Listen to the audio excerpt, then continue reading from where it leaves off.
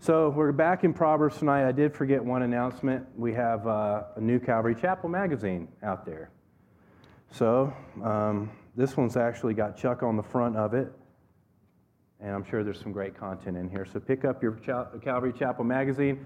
One thing that we like to use these for, you take one home, read it, check it out, drop it off somewhere. Put it at a doctor's office, somewhere else that maybe they still have magazines, and kind of spread those around. So that's kind of what they're for. Tonight, we are back in Proverbs. Last study I did was week before last. Paul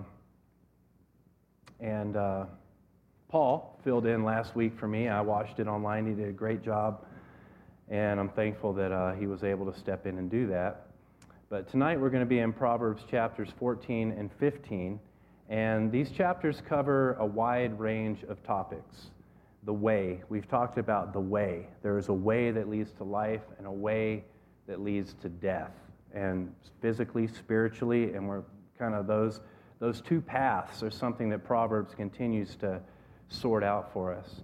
A big part of these passages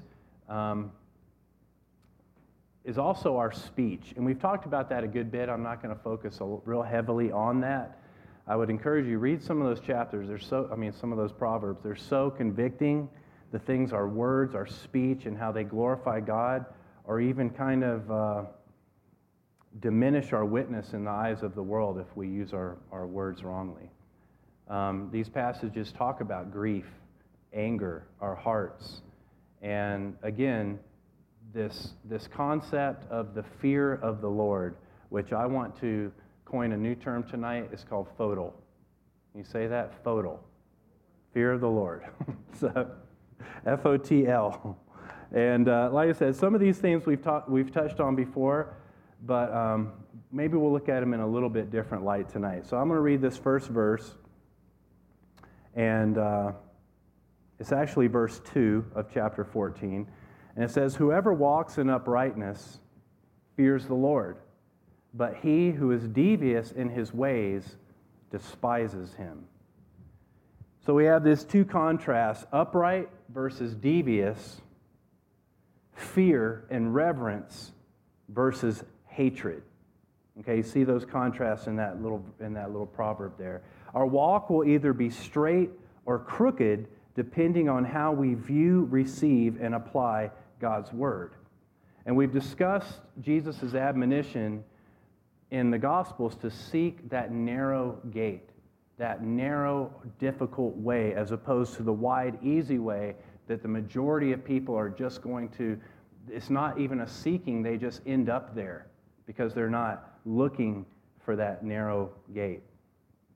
But I'd like to view this passage not as much as the path itself, but rather our posture or our relationship to the path. Because we have this uprightness, right? We think about upright, standing upright. And then the one who is devious, think about that as someone who is like stooped over, someone who's crooked. And that's the idea we have throughout Proverbs. So when you're upright, we're looking straight ahead. We're looking up. We're looking at the cross. We're looking at Christ, not down on the carnal things of this world. And I like to think of that as unburdened. You're unburdened. You're able to stand upright. You're light. You're quick on your feet kind of thing, that uprightness. Devious in his ways. I want to picture someone who's stooped over under the burden of sin, but unwilling to look up, trying to walk their own crooked way, carrying too much, weighted down by corruption. So Proverbs speaks often this idea. It'll say a few times, we've even talked about it before, rottenness in the bones. You guys remember that? Rottenness in the bones. And we talked about that in a relation, even in the marriage relationship in the last study. And my great-grandmother, Keener, right, she had terrible osteoporosis. She had fallen and injured her back at some point, but she had gotten to the point where her you guys know what that is, right, where your bones become really porous, and she was bent over, like literally at a 90-degree angle. I mean, she could not, I never saw her upright in my whole life. because, she was my great-grandmother. And I think spiritually, that's the effect that walking in sin has on our souls. But those unwilling to avail themselves of God's grace blame God for their pain. They blame God for the fruit of their own decisions and end up despising God. You see that? So they're carrying this burden of sin that they want to carry. They've got this rottenness in their life, and the things aren't going according to the way they think they should, and then they'll blame God for it. But God's saying, I want that burden. You don't have to carry that burden. And that's the difference of being upright or being devious. And we think of being devious as being dishonest, and that's accurate, but dishonest often even with ourselves and with our own state of sin in relationship to our Savior. To fear God unburdens us. Despising Him weighs us down and corrupts us.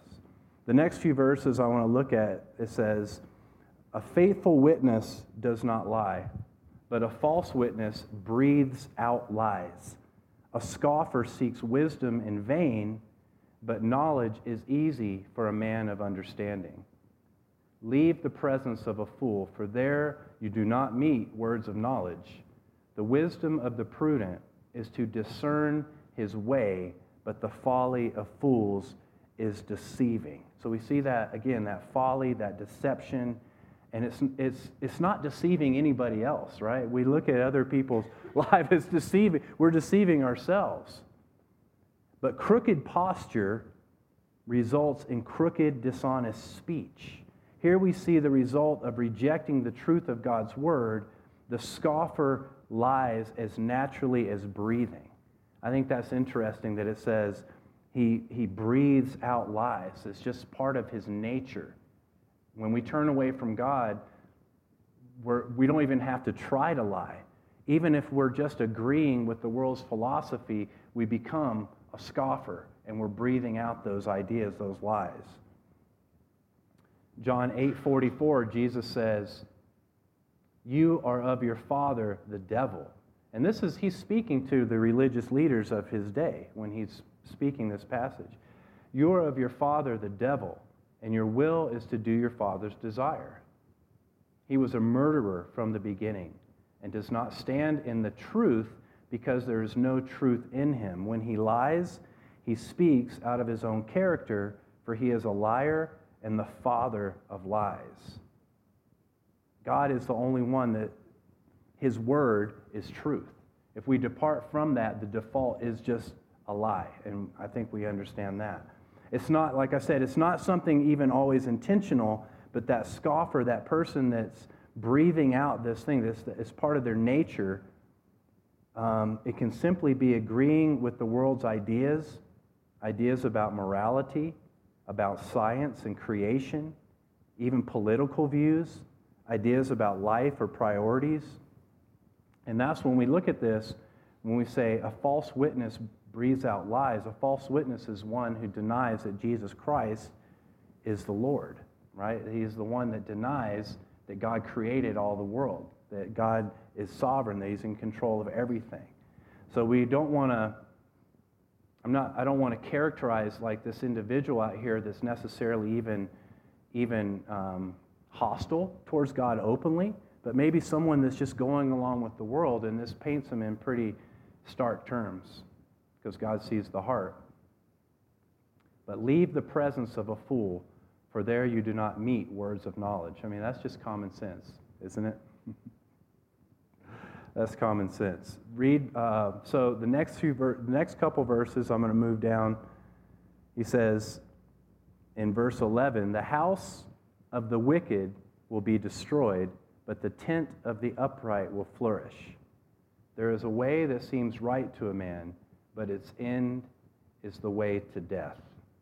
So again, this great contrast that Solomon does. So he's contrasting a couple things here, right? The house and the tent. We've got destruction or flourishing. And they're kind of opposed, aren't they?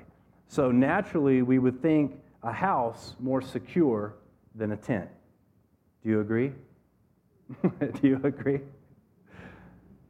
Most families do not aspire to buy their first tent or think of a tent as a safe and comfortable place to raise a family. And in our culture today, tents, especially if they're in the city limits, guys, are commonly associated with homelessness, with being transient. But that's not how God's painting. It says you can have a tent in God's will, and it's more secure than the most palatial estate you could ever build. And that's that contrast is, did God build the house or did we build the house? What is built upon? A popular term these days is a forever home. Has anybody used that term, a forever home? Because I'm an appraiser. I hear that a lot. I hear, this is my forever home. This is my forever home. Meaning this is the perfect dream home where they plan on residing the rest of their lives. A house can mean prosperity and longevity and can even be a status symbol in our culture. But like I said, I can't tell you how many times I've seen forever homes for sale after just a couple years or even after months because life changes and we don't expect it. But no one ever talks about their forever tent. Right? No one talks about their forever tent. Another companion verse in the next chapter I want to bring into that is in chapter 15, verse 25. He says, "The Lord tears down the house of the proud." So again, the house, but now it's the proud, but maintains the widow's boundaries. So ultimately, like I alluded to, it's about the foundation. Is it built on a rock of faith and obedience, or the shifting sands of rebellion and the world's ideology? Now, in our culture, it would seem right to own a house. It would seem right. It seems like a good financial move. That's why we, invest in these homes that we live in. Yet without Him, His Word, and His Spirit, the most luxurious of homes is headed for ruin. But contrast that with Paul says that we dwell in tents, that our bodies are tents.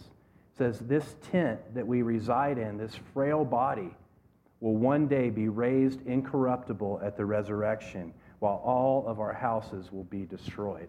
There's a literal fulfillment to this proverb coming. But even in terms of our spiritual investment, God is saying a tent with Him is more secure, again, than a house of our own making. The next few verses, and all these verses that we've gone through so far are kind of talking about that way, that path. What are we investing in? What are we prioritizing?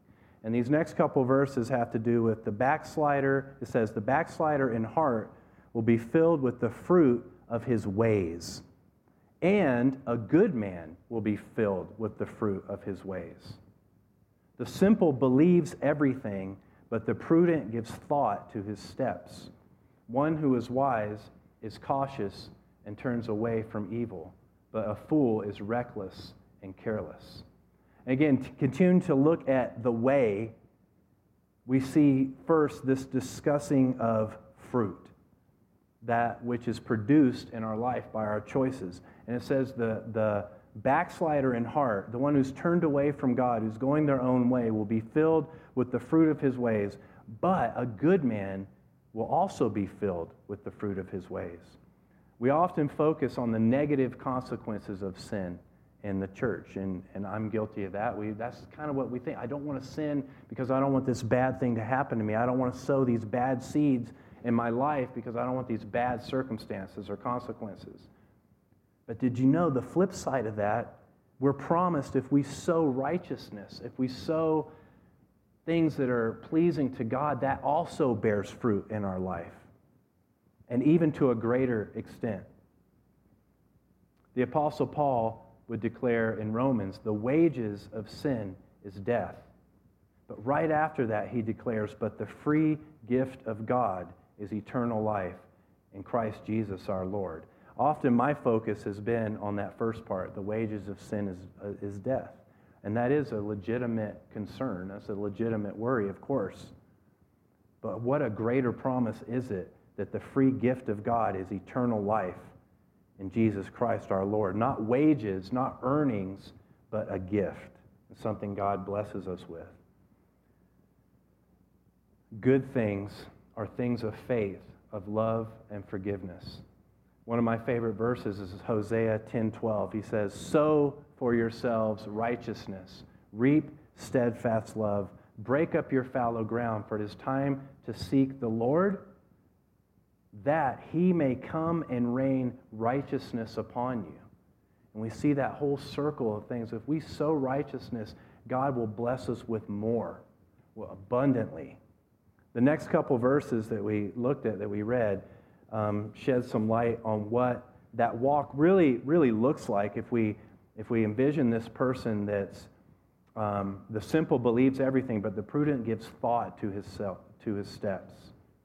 We see that he's cautious and he turns away from evil, whereas the fool would just be reckless and keep going. So we see someone that's walking slowly, contentedly, cautiously. I picture during the light of day, where you can see where you're going. Checking the weather before you go. Studying maps so you know the route where you're going. That's that type of walk. Contrasted to this fool, this walking hurriedly and unprepared, frantic and dismissive of hazards. And I was on search and rescue for a number of years. We had to, get people that were in this state off the trail often because they're off trail. They chose to go in bad weather. They're unprepared. They don't have the right clothing. And that's what this is. This is a spiritual analogy to that. When we're walking in the way of God, there's these things that we do to prepare, that we take our time. The world is always in such a rush. I had to drive up over 8 Mile Hill twice today. And I don't know what is all the traffic in town right now for? Is it like Columbus Day or something? But the traffic is insane, and coming up and down that hill, I mean, it was intense going back up. And I thought, and now I'm in a hurry because everybody else is around me is in a hurry. Now I'm in a hurry. I don't even need to be in a hurry. I got there early. Got here early, but that's the world about everything. You get that phone call, hey, we've got a great deal for you, but you've got to make a decision right now.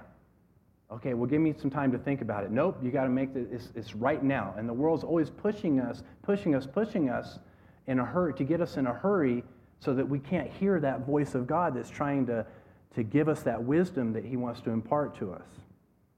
But again, we see that fool reckless and careless as opposed to walking cautiously. What's up ahead? What is the outcome of this? Thinking about circumstances before we take those first steps. A couple other verses down, and we're going to skip all the way down to chapter 15, verses 9 and 10. Again, speaking of that way, the way of the wicked is an abomination to the Lord, but he loves him who pursues righteousness. So we saw sowing righteousness, but now pursuing righteousness. There is severe discipline for him who forsakes the way. Whoever hates reproof will die. So we've talked before about this word abomination. It's a heavy word, but it's anything opposed to the law of God. Something that is ritually unclean, like the worship of idols and its evil practices. And here's the thing, these ancient practices included the sacrifice of children. They included all kinds of perverted type of rituals and things like that. But it's a lot more subtle these days. If we walk in a way that departs from the truth, we are, in fact, practicing idolatry. When we pursue the way of love and sacrifice, that's when we follow Jesus in giving our lives away. That wide road that Jesus warns us about, that wide, easy road. And that road a lot of us have walked on for a time. We realize that there's no love on that road, that it's a dry road. There's no provisions on that road. It's a desperate road. It makes us walk with stooped posture, trying desperately every day to simply put one tired foot in front of the other, which ultimately leads to death in this life and in the age to come. And so we've talked all this stuff about the way. How do we find this way, this path? Thankfully, we have someone that's already led by example. Does anybody know? Someone who's led the way. Matthew 16:24 and 25, Jesus said, "If anyone would come after me, if anyone would follow me on this path, let him deny himself and take up his cross and follow me. For whoever would save his life will lose it, but whoever loses his life for my sake will find it." Death to self, essentially in Christ, not just for anything under the sun, but in Christ, for his people, leads to eternal life. Serving self, what he's telling us, serving self, living just for ourselves, results in the loss of life. And that's, I think we all understand that in here. And that's what we strive for. None of us do that perfectly. Now, on that note of Jesus dying for us, denying himself, taking up his cross, leading the way for us to follow, I want to go all the way back up to chapter 14, verse 4. And I love this proverb. I've always liked this proverb, and it has so many different levels of understanding, so many different levels of application. And it says, "Where there are no oxen, the manger is clean, but abundant crops come by the strength of an ox." So the contrast we have here is one of abundance or sanitation, provision or scarcity. Essentially, what this is telling us, we can either be clean and broke, or we can be rich and dirty. Is that kind of, and that's just so common sense, isn't it?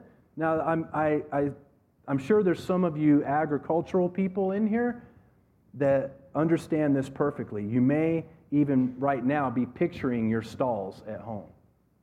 I don't know if they're clean. Maybe you wish they were cleaner. Maybe they're dirty.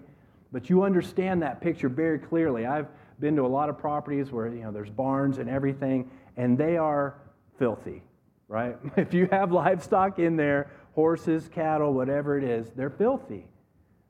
And but there's a benefit. There's a benefit to that, and that's why we have them. Does anybody in here have a barn with livestock in it right now?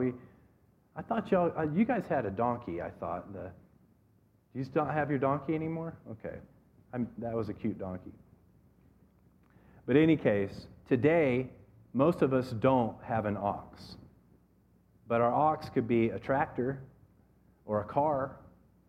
There's maintenance, insurance, gas. But many of us need a car to work. Without a car, we'd have a hard time making ends meet.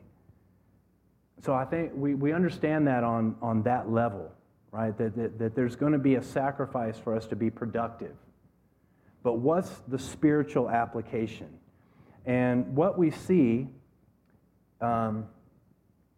is just as investing in an ox causes increase, but gets the stable dirty, so also investing in the kingdom of God can get messy. But that is how great harvests are obtained. Agreed?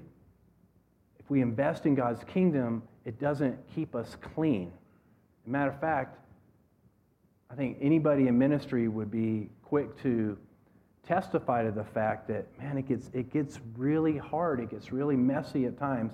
And not just in ministry. Sometimes that can be in family relationships. It can be in all kinds of other areas of our life. But getting involved with people in a way that pleases God is messy. That's the point. But that's how great harvests are obtained. It's by insulating ourselves from others, from the messiness of ministry or relationships, that we can keep our life clean. Even choosing to associate with people, even other believers who only think like we think, who vote like we vote, In our culture, maybe even people who are well off and don't really need our help. That's how we stay clean in our life. But clean can mean empty, impoverished spiritually. And that's not at all how Jesus lived. Jesus once referred to himself as an ox. You guys know what passage I might be referring to? In Matthew 11, 28 through 30, he said, "Come to me, all who labor and are heavy laden, and I will give you rest. Take my yoke upon you and learn from me, for I am gentle and lowly in heart, and you will find rest for your souls, for my yoke is easy and my burden is light." Jesus took the yoke upon himself, becoming the servant of all. In Mark, he said, "The Son of Man came not to be served, but to serve, and to give his life as a ransom for many." He submitted willingly, and like an ox, prepared the soil of the whole world for salvation. There's no way to stay clean wearing a yoke, plowing a field. Jesus says, if you've put your hand to the plow and look back, you're not worthy of the kingdom, essentially. That's a paraphrase. But there's no way to stay clean and do that, is there? There's no way to stay aloof. You know, I would not wear this outfit out plowing a field. You see, I'm wearing white pants for those on the video. There's no way to stay clean. It requires submission and humility. It requires going into fields that we didn't anticipate or expect. And the heaviest burden we can bear is one of our own sin. But when we yoke ourselves to him, that burden is lifted. The cleanness then becomes not an outward cleanliness or that of a perfectly organized life, but a cleanness of heart, which allows us to rest in him and his finished work. The next passages that we're going to look at, they deal with grief. And I was working on this study, and you know, we're just brokenhearted for the Miller family today. And this is a verse that I quoted to them today. The heart knows, and this is in chapter 4, verses 10, and I'm going to do verse 11 also. The heart knows its own bitterness, and no stranger shares its joy. Even in laughter, the heart may ache, and the end of joy may be grief. And here we glimpse Solomon's heart and personal experience. In Ecclesiastes 3:4, he wrote, "There's a time to weep and a time to laugh, a time to mourn and a time to dance." And then finally, in Ecclesiastes 7, he would write, "The heart of the wise is in the house of mourning, but the heart of fools is in the house of mirth." And Solomon wrote that. You know, Solomon had a very unusual life, right? And in his great wisdom, he understood that it was in these times of sorrow that he was closest to God. The house of the wise, the fear of the Lord, drawing him close to God in his hardest times of his life. But no one can truly share what we're experiencing. Not our spouses, not our children, not our parents, our relatives, or our closest friends. And the challenge is to accept that and not to expect them to not become isolated or bitter. We can't share their experiences either. I mean, it goes both ways, right? We have to understand we can't partake of that either. And so if we're going through something, we feel like someone's not really able to relate to that, that's normal. That's to be expected. But the blessing that we have is that we know that God does know our hearts. God, where it says here, "and no stranger," God's not a stranger to us. He's intimately familiar with us. He made us. He knows us. He walks with us. Jeremiah 20:12 says, "O Lord of hosts, who tests the righteous, who sees the heart and mind." Proverbs 15:11, Sheol and Abaddon lie open before the Lord. How much more the hearts of the children of man. And the thing is, he not only sees, he not only observes, but he cares. He heals. He intervenes. He comes in and answers our prayer. And that's, what I say by that is there's certain things that we're just not going to be able to get from one another, that we're forced to go on our knees and go before God. And I'm sure many of you have been in that place where no one seems to get what you're going through, but the Lord does. And the Lord's been there. And every single person that turns away from him and dies breaks his heart. So Proverbs 15:13 says, a glad heart makes a cheerful face, but by sorrow of heart, the spirit is crushed. And yet I just have to ask myself, so how do we get to that place? How do we get to that place of a glad heart when we face sorrow and suffering? How can we not be crushed under its burden? And a great verse is Hebrews 12:2. We look unto Jesus. It says, looking unto Jesus, the author and finisher of our faith, who for the joy that was set before him endured the cross, despising the shame, and is set down at the right hand of the throne of God. Jesus knows what it is to suffer, to be hurt, to experience humiliation, loss, and pain. And none of us can relate to what he went through. None of us can do that, and yet he loves us anyway. That's what that verse is talking about. The Lord can relate to us, but we can't relate to him in the entirety of what he gave for our sake. Yet it was glory. That's the thing. The goal wasn't suffering or humiliation. The goal is glory and life and victory. And for joy, he endured it all. And that's the place we have to get in our own hearts when we go through these things.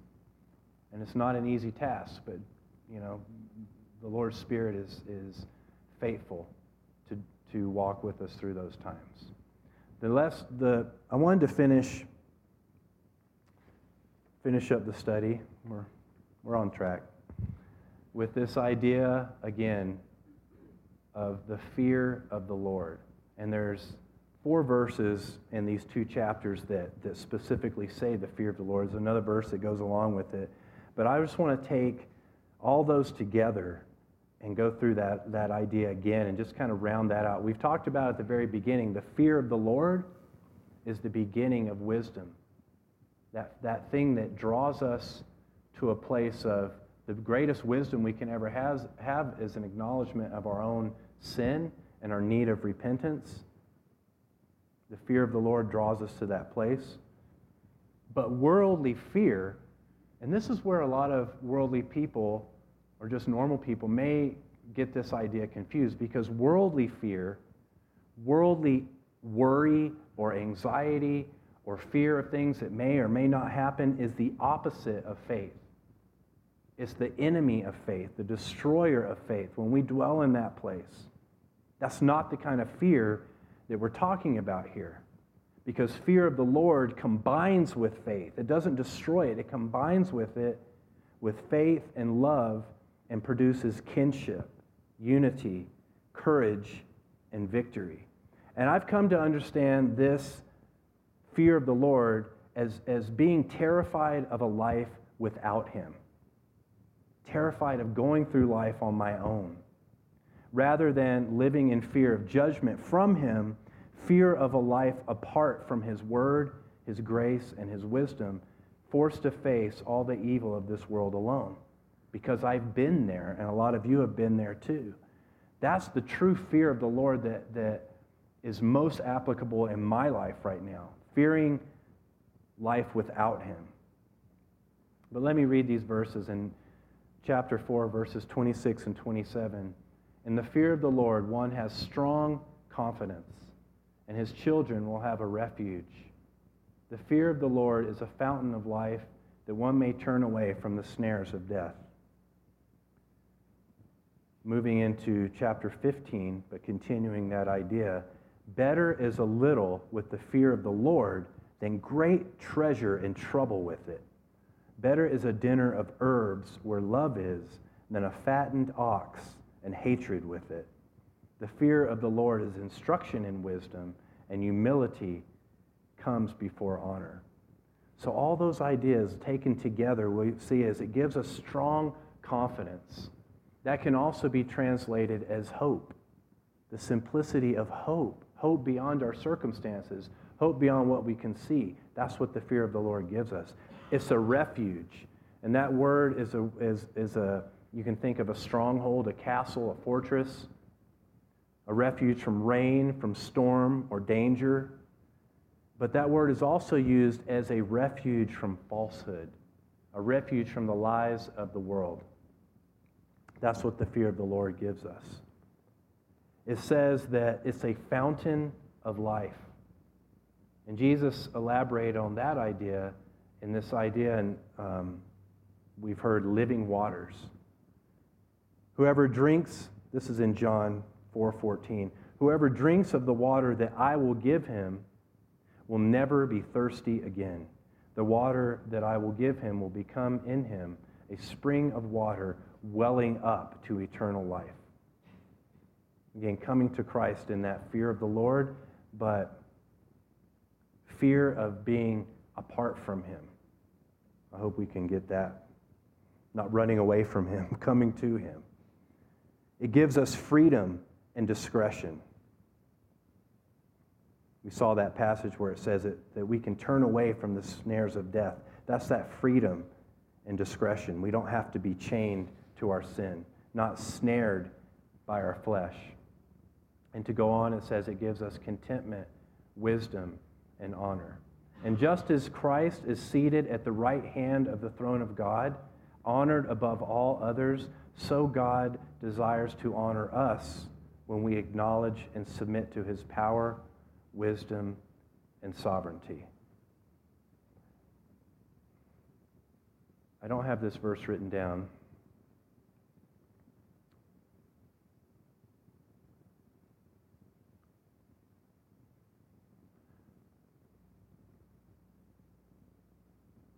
That's not the right one.